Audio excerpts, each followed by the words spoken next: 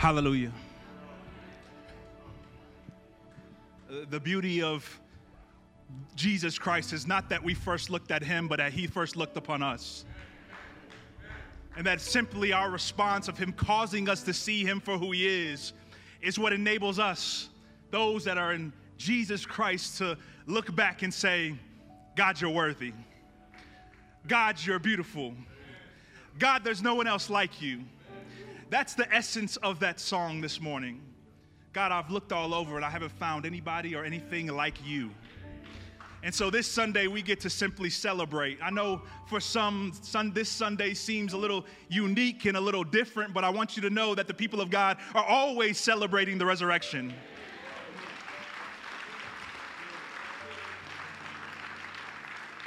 And so today, we just get to boast a little bit more. We get to share a little bit more and get to celebrate what Christ has done for us. But I want to invite you to go ahead and take your seats.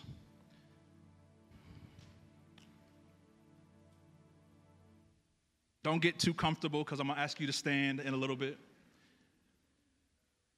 But I was told to make one more announcement. Sorry, I should have done this sooner. If you guys can just slide into the middle of your rows, we just want to make space for guests that are still coming in and joining us, that they wouldn't have to climb over people.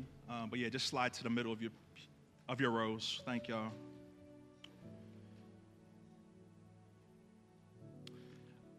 Well, it's good to be with you all this Sunday morning.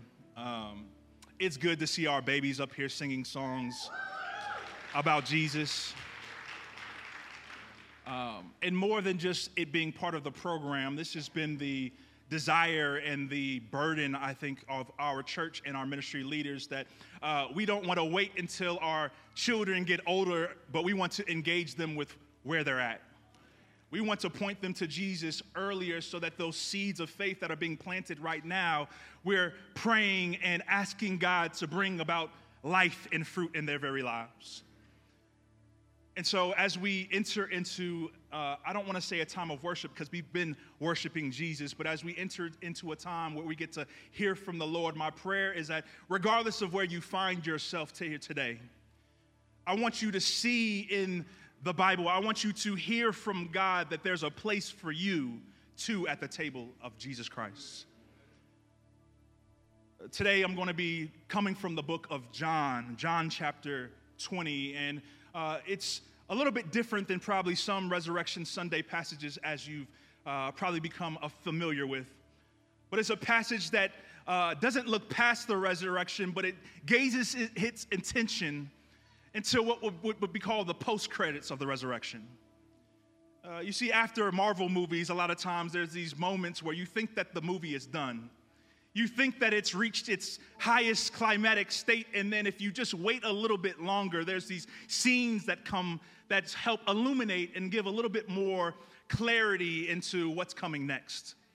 The book of John, chapter 20, is those post-credit scenes for you and I.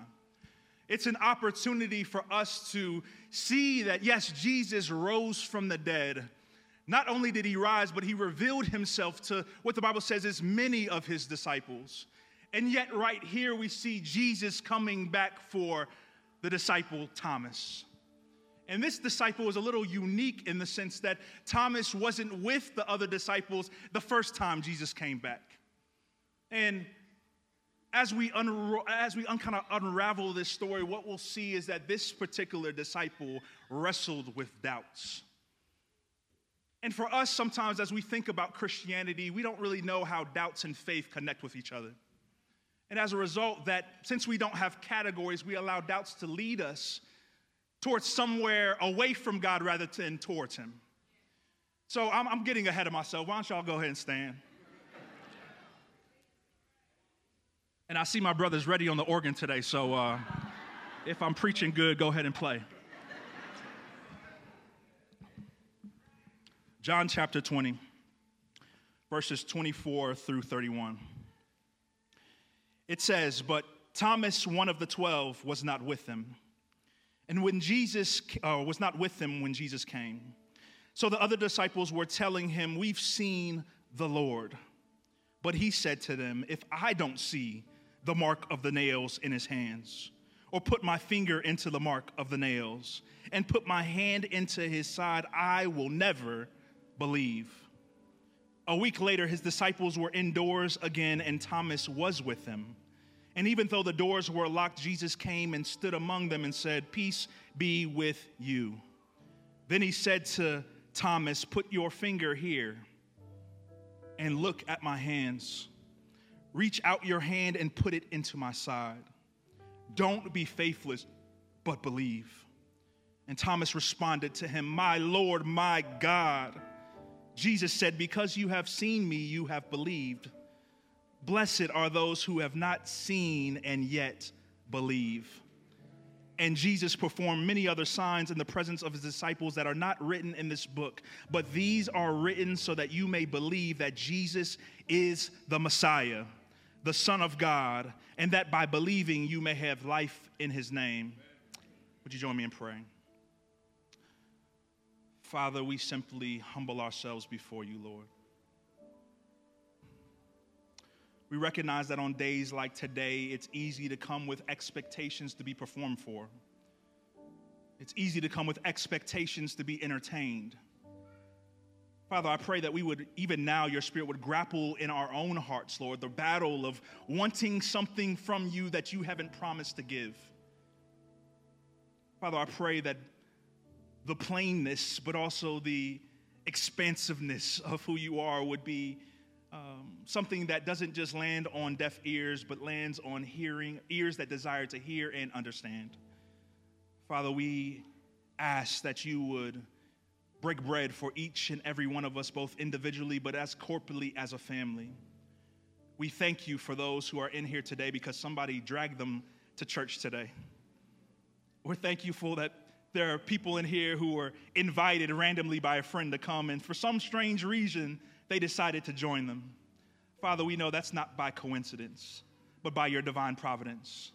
Father, would they know that you have something to say to them, that you see them, they're not here out of routine or out of habit. Father, you desire for them to encounter you in a real way.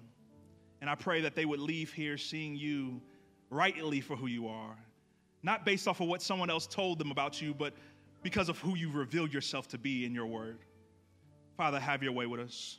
We are needy. We want more of you. We want to see more of you. Stir our hearts for you this day. And would it translate into you bearing fruit of righteousness in our lives 100-fold? We ask it all in Jesus' name. Amen. Y'all may have a seat.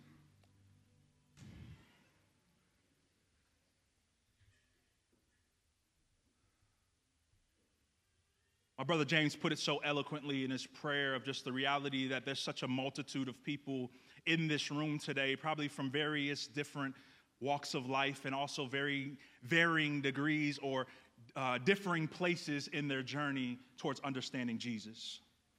There are probably those of you in this room today who may not have grown up in the church at all. The only reference point that you have for Jesus is hearing it in the line of a popular rap lyric or seeing it on someone's chain. There are also those in this room today who may have grown up in the church their entire life, that may identify themselves as being Christians simply on the basis of that's all they've ever known. And yet, in being in that place, you found yourself today sitting here wondering if the faith that you were first exposed to is really the faith that you're holding on to or want to hold on to for the days to come. Or perhaps there are those who have placed their trust in Christ, and they've been walking with the Lord, and they want nothing more than to please him and to love them. But the reality of life is that it's dealt you some harmful blows. That you find that your faith in many ways feels as though it's hanging on by a thread. And you're starting to wrestle with these doubts or these ideas or even having questions about, man, do I actually believe Jesus is who he says he is? You're weary. And the reality about doubts, just as a baseline for all of us, is that doubts by definition are merely feelings of uncertainty. There's this reality that we no longer lack the conviction about the truths that we once held so tightly. And regardless of whichever group you would place yourself in, I want you to know that Jesus is aware of the doubts even if you haven't confessed them with your lips.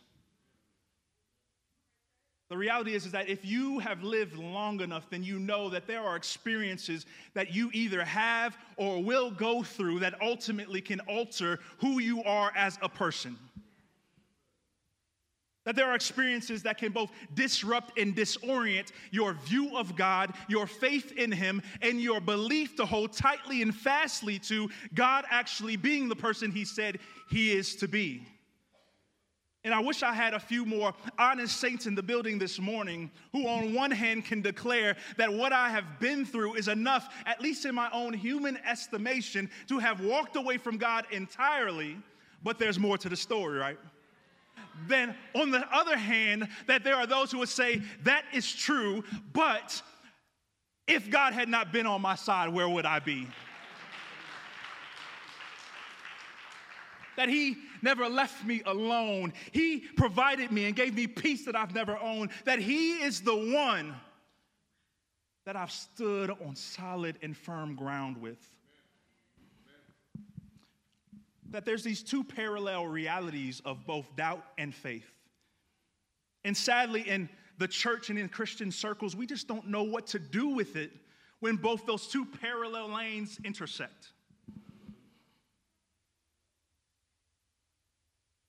If the proof of genuine faith requires me to be strong enough to keep it, if it requires me to be strong enough to keep on believing, then brothers and sisters, ain't none of us going to be believing. We need somebody stronger. We need somebody who can keep us when we can't keep ourselves. Today, I want to point to that someone. That this Resurrection Sunday, the Bible draws our attention to a place where we can see the reality that doubts don't have to distance us from God, but they can actually deepen our trust in Him. Let me say that one more time for those in the back. That doubts don't have to distance us from God, but they can actually deepen our trust in Him. The text begins with Thomas, one of the 12, and it says that he was not with them when Jesus came. Thomas. You've probably heard of this man's name if you've been in church for a while as Doubting Thomas. And the reality is that people, you and I, we tend to attach a person's bad behavior or wrong decisions to who they actually are as a human being. And so I want you to know that though we know Thomas as Doubting Thomas, God doesn't define him like that. The Bible actually starts with saying that Thomas, one of the 12, was not with him. Meaning that the Bible doesn't in any way look at Thomas's shortcomings as a way to dismiss him or disassociate him from the community of faith that he belongs to or who God has said he is to be as a disciple. That's gospel talk for those that are asking. That's good news because it means that no matter how bad the circumstance you find yourself in or how far you've drifted even from God, that what God has to say about you or has said about you is the only thing that matters, right? Here we see that doubt and faith are not mutually exclusive. These two realities can at times exist simultaneously with one another. Thomas was indeed a man of faith, and in order to understand Thomas, we've got to go back a few chapters. The book of John does a good job of kind of giving us a few pictures of the man Thomas, a man of faith. John 11 says that as Jesus was explaining to his disciples that he would need to go back to Judea because of his close friend Lazarus had died. And the first thing that the other disciples do is saying, Jesus, wait a minute, hold up. You want to go back to the place that the Jews just tried to stone you? There's a hit on your head, Lord. Why would you go back? To which Lazarus or Thomas called twin. And the first observation that you should know is that we know that Thomas was gangster because they referred to him not by his government name, but by his street name. Sometimes street names gonna tell on y'all. And so Thomas here, he says, nah, Lord, I'm gonna ride with you. Nah, Lord, let's go. I'm going to go there. I'm willing to die for you, man. We're going to die with you, Lord. And you can imagine the other disciples looking around like, Thomas don't speak for all of us. Bro, hold up. Wait a minute. I didn't say that. What's wrong with this brother? But Thomas, that's just how Thomas got down. He knew beyond a doubt that, man, no, if Jesus is going to ride, I'm going to ride with him. But not only that, John 14, as Jesus is talking about his plans to leave and to prepare a way for his followers, Thomas asked the question, Lord, we don't know where you're going. How are we supposed to know the way? And one of the most famous verses in the Bible where Jesus responds, and he says, I'm the way, the truth, and the life. No one will come to the Father except through me. And we see this beautiful picture of Thomas not being defined as doubting Thomas, but Thomas being portrayed as one who is who faith doesn't come easy for him. One who found obedience sometimes to be hard to follow. One who had to be sure, had to count the cost that what I'm believing in and what I'm saying I'm willing to follow, I want to understand it to the point to where I can fully commit. He was one who, once he had become sure, once he had counted the cost, he was all in. This is the Thomas that we see here. And one scholar beautifully puts this particular scene in these few phrases. As he says, there lives more faith in honest doubt, believe me, than in half the creeds. That there is more ultimate faith in the man who insists on being sure than in the man who glibly repeats things which he has never thought out and which he may not really believe. It is doubt like that which in the end arrives at certainty. John 11, John 14, and now almost 9 chapters later, we see that Thomas, a man of great faith, a man who was willing to put his life on the line of following Jesus, is nowhere to be found. Thomas was not with him. There's this disconnecting reality that we see in Thomas's life between what he had known and heard about Jesus at one point in time and now the actual experiences that he was going through in real time that caused him to be like, I don't know if I'm sure anymore. Y'all, trauma is real. And not only is it real, but it can be a catalyst for doubt. It can be the very thing that, as we think about our own lives, that there are some of us who've found ourselves growing up in abusive homes. There are some of us who find ourselves even right now in abusive marriages. There are some of us who have gone through difficult divorces that have caught us off guard. There are some of us who have seen a child, a friend, or a loved one walk away from the faith. There are probably all of us in here have witnessed the brutality of police officers taking the lives of innocent black and brown bodies, that the world in and of itself is traumatizing.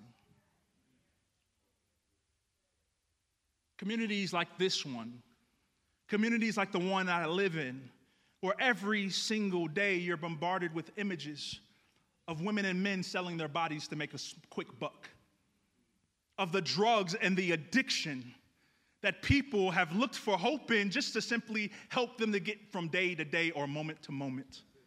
That there's this harsh reality that life doesn't always add up or turn out the way that we thought it would. And yet right here, Thomas, after having witnessed a friend, a loved one, a brother being brutally killed and murdered by the Roman soldiers, after having to watch as this loved one had his hand by hand pierced with nails, hung up on the cross, to see a spear thrust into his side, Thomas is traumatized to the point to where he disassociates or he removes himself from the fellowship of the saints. Trauma has a way of isolating us. It has a way of convincing us that the only way I can deal with my present pain is to be by myself.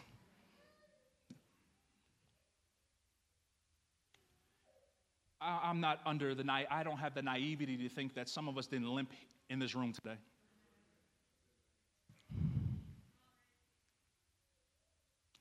But I want to encourage you that if you're at that point, the Lord will not abandon you. The Lord has not forgotten about you. God knows where you're at. And what he wants you to hear today is that genuine faith is not found in the absence of doubt, but rather in the choice of where you let your doubts lead you. The text continues. Matter of fact, let me tease that out a little bit. I didn't get enough amens. In other words, the issue is not that you're having doubts, but rather that you believe your doubts, or that you believe doubts have to lead you away from God rather than towards him. The text continues in verse 26. It says, a week later, while the disciples were indoors again, and Thomas was with them, and said, peace be with you. Then he said to Thomas, put your finger here and look at my hands. Reach out your hand and put it into my side. Don't be faithless, but believe. And Thomas responded to him, my Lord and my God. And Jesus said, because you have seen me, you have believed, and blessed are those who have not seen yet. All directions aren't trustworthy, y'all. A few years back, my wife and I, we were going to a cabin with some friends, and we've been to the Georgia mountains a few times. And for those of y'all in here, I don't know about y'all, but we're a Waze family, right? And so we end up typing in the calculations into Waze, and it tells us, oh, this is how you get here. This is the fastest route. So if you are traveling in Georgia, especially during the early months, you know that the first thing you got to do is check the weather. So what we had found was that there had been some rains, a few days ago in the area, but for the most part, it would be cold, but we should be clear to go since we were going to be on the main roads. And I remember traveling, up to North Georgia mountains, and for the most part, we were good. But then this little thing called a faster route popped up. And so I blindly just click on it like, yeah, I'm trying to get there faster. Let me click on this thing and go. Well, a few moments later, it has us making a right onto this dirt road. And so I'm driving for about like 10 to 15 minutes, and I'm like, man, it's real country out here. And then this road, because it had rain, we started hitting these muddy areas, and I'm like, man, like the car's slipping a little bit, and my wife's over there looking at me, and I'm like, I can't turn around, like it's a one-way road. And so what made matters worse is that to the left of our street as we were driving, what would have been a lazy river turned into a roaring river because of the rains. And there wasn't no guardrails. So I'm driving, and then finally we exit off and we get back on the concrete roads, and we arrive to our destination. I remember asking our friends, like, yo, did y'all go through these back roads? They're like, nah, we use Google.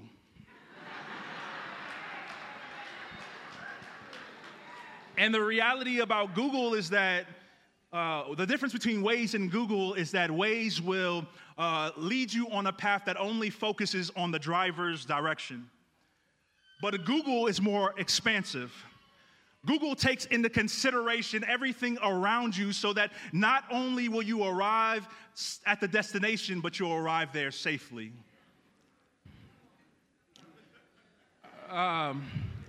For some of us, we've been using the wrong navigation system when it comes to our doubts.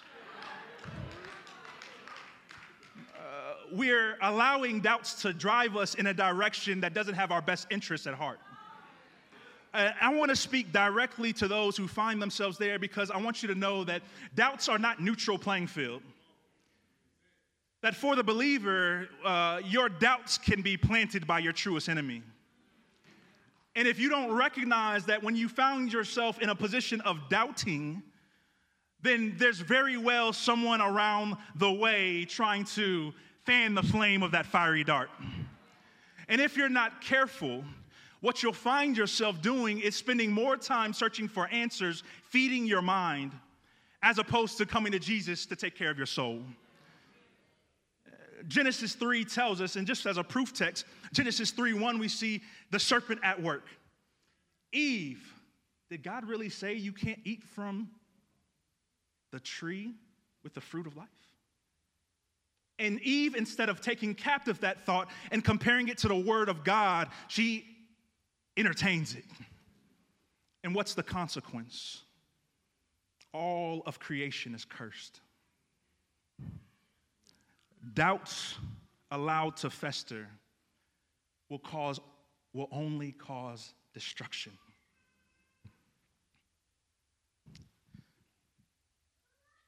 Thomas was alone. He wasn't with the flock. And though some of us are here today on Sunday, it's been some time since we've seen you here on Sunday. And it's not to shame you. We're glad you're here.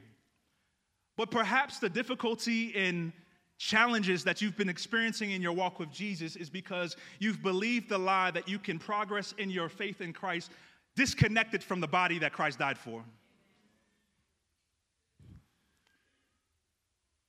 Satan is the one roaring around, or Satan is the one that is roaring around like a lion. And if you know anything about lions, they don't go after the pack. They wait for the wandering weak sheep or animal that strays away or gets distracted and say, oh, it's better over here, y'all, while the rest are going in a different direction. And it's that one who for a while thinks that, oh, the grass is green. It's that one that thinks, oh, I'm safe, the water is rich, I'm blossoming, I'm flourishing in all that I'm doing. But it's that one that the enemy has its eyes on and is waiting for the right opportunity to pounce. Brothers and sisters, a lot can happen in a week. Thomas went from doubting to despair. Despair to isolation. Isolation to proximity. Proximity to fellowship again. Fellowship to an encounter with Jesus. And an encounter with Jesus to worship. A lot can happen in a week. As we continue to look, we see that unbeknownst to Thomas, his doubting had not removed him from the reach of God. Isn't that the lie that we believe, is that because we're doubting that somehow God has distanced himself from us? Surely Isaiah 59, the prophet tells us that surely the arm of the Lord is not too short to save. Surely the arm of the Lord is not only too short to save, but his ear is never too dull to hear.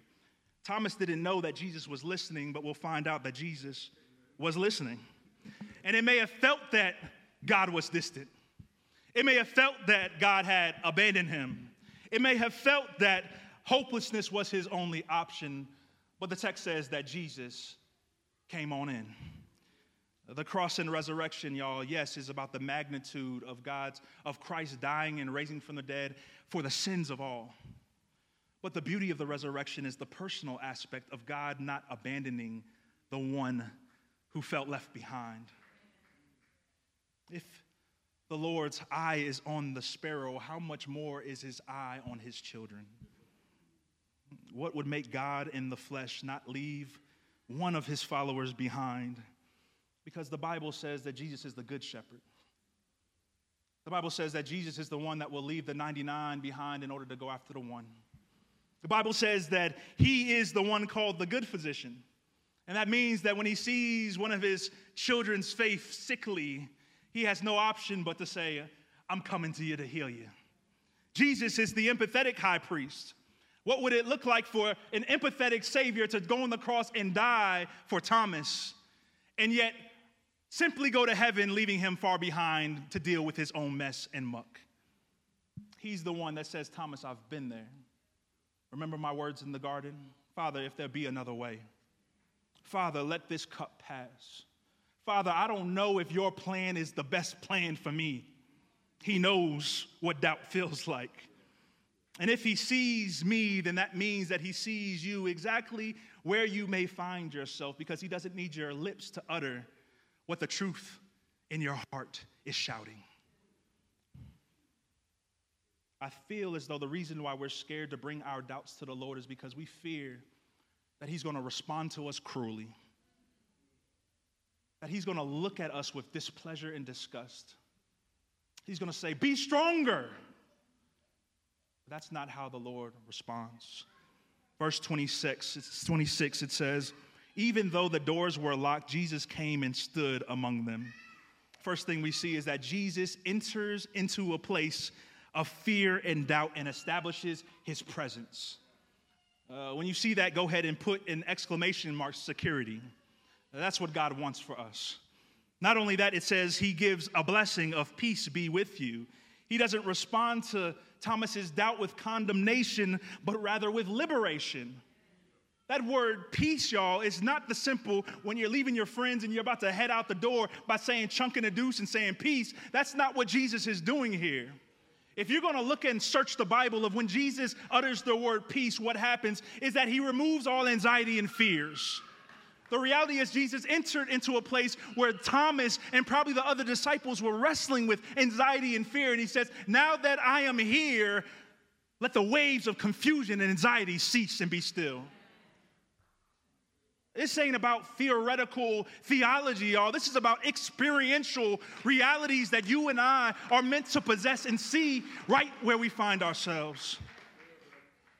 Jesus doesn't respond with doubt and condemnation, but he responds, but he also, as the text goes on, he says to Thomas, put your finger here, look at my hands, reach out your hand and put it into my side. That Jesus doesn't overlook Thomas's doubts, but he invites him actually to deepen his belief. What's a marvelous Savior that would look at the doubts that you and I have at times and would say, come on a little bit closer. Come on a little bit near. Don't allow the enemy to lie to you and say that somehow I'm not going to respond with grace. Don't let the enemy convince you that I'm not going to love you where you are at right now. The very instructions that Jesus tells Thomas are meant to provide proof to Thomas to say, I know you're wrestling with doubts, but every time you wrestle with a doubt, I want you to see the nail that went through my hand. I want you to put your hand in the side that I took, the piercing blow that I took for you. Jesus had allowed Thomas space to deal with his grief.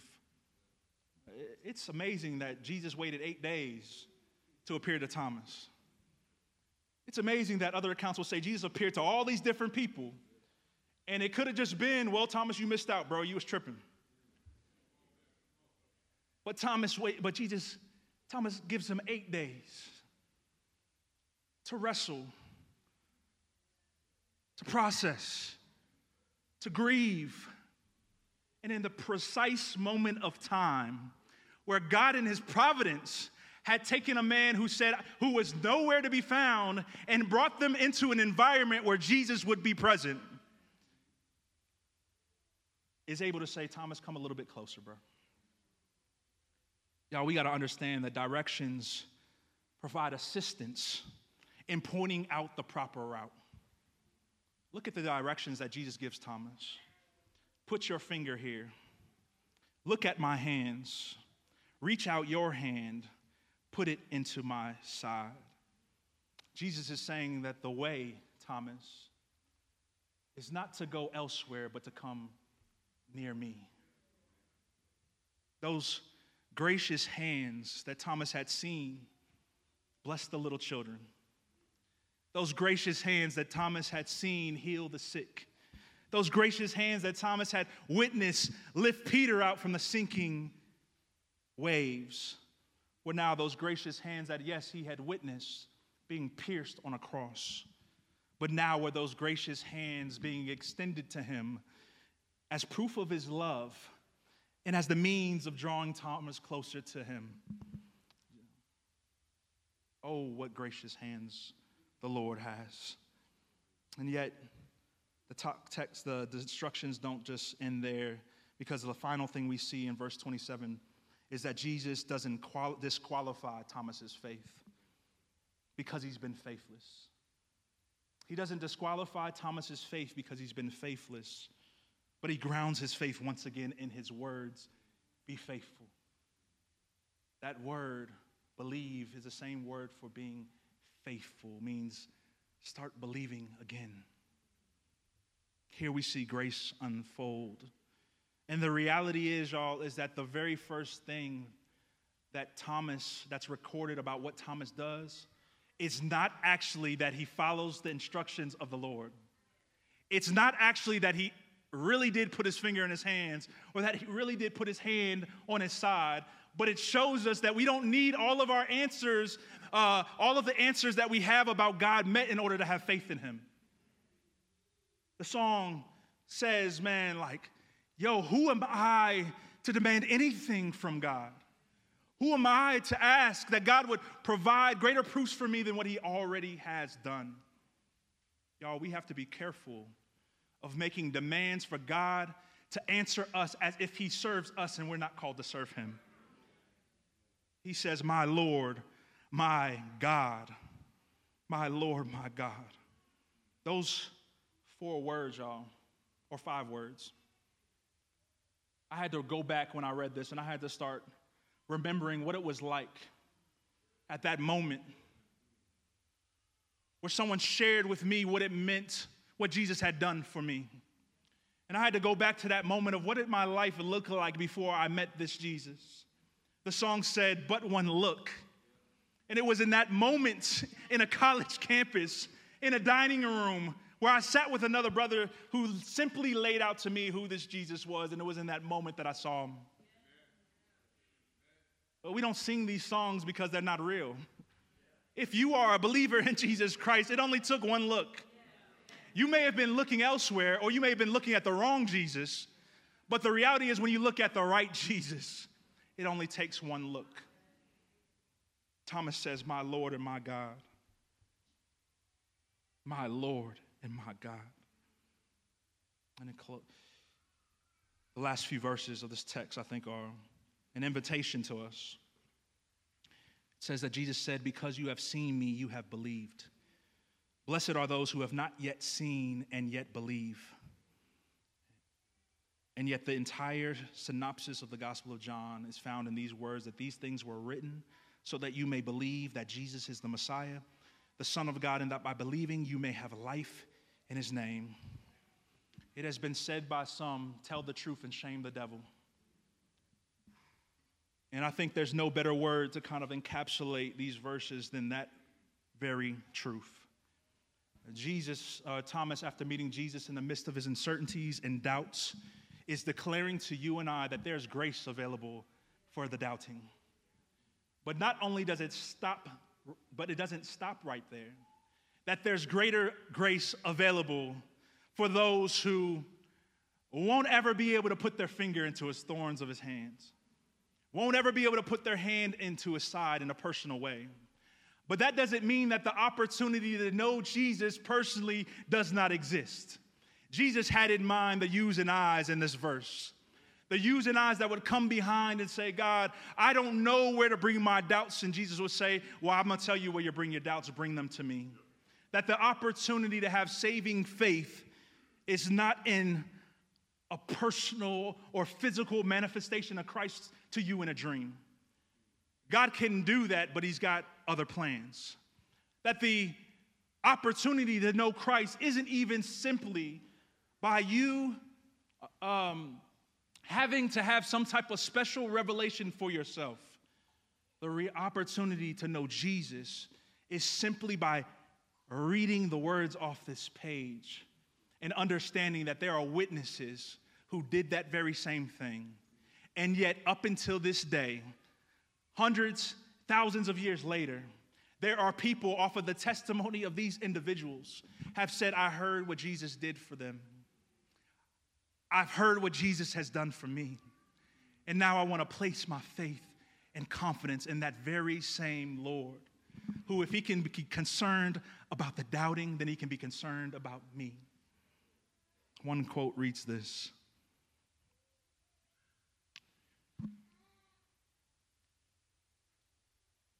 Thomas is a man who thought that Jesus was dead. Thomas is a man who leaned solely on his own physical senses of sight and hearing and touch in order to place his trust in Jesus.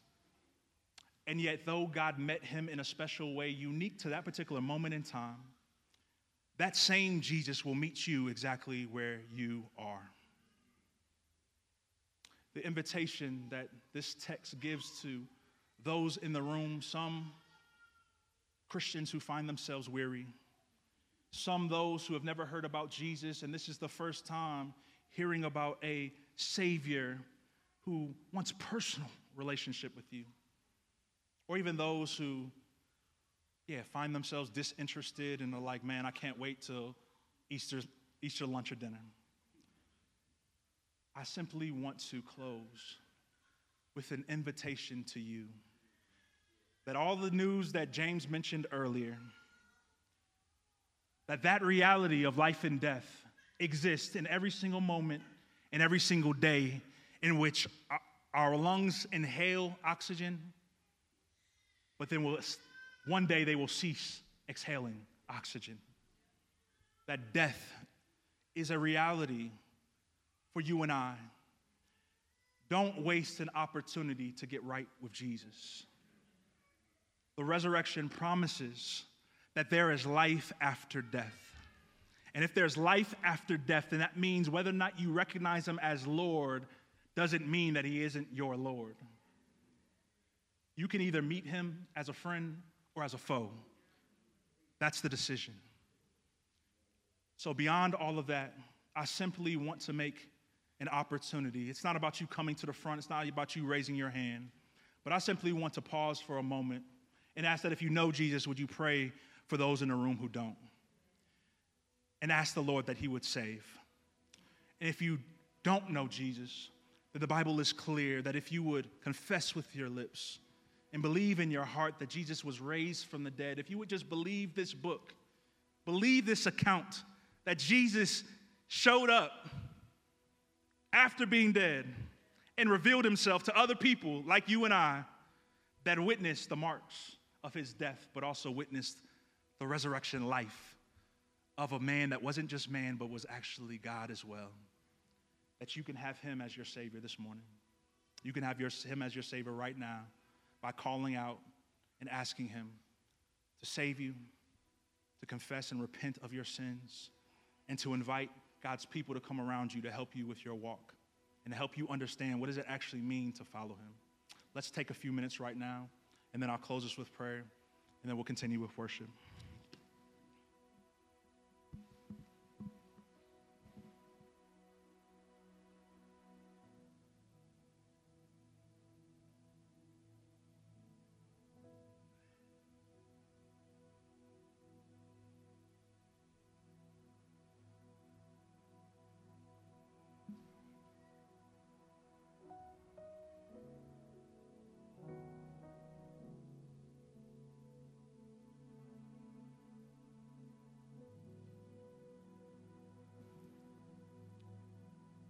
Father, we pray that as the seed of your word has gone forth, Father, would you remove any obstacles and barriers on people's hearts, Lord, that would keep them from being receptive to your good news. Father, I pray that you would do what only you can do, that you would draw people to yourself, Lord, that you would make us unbothered and unconcerned about what others may think about us, Lord, that what I would have to even give up, Lord, to follow you, Lord, but that we would just respond like Thomas in utter worship, in utter surrenderance, in utter willingness to acknowledge you for who you are, my Lord and my God. Father, I pray that you would provide the freedom for those who have felt that they've been in bondage, not knowing how to really handle the doubts that they wrestle with and the faith that they are fighting to believe they actually possess. Father, I pray that they would find relief and comfort in knowing that, Lord, we can bring our doubts to you, that our doubts don't disqualify us from you as your children or our people or your people.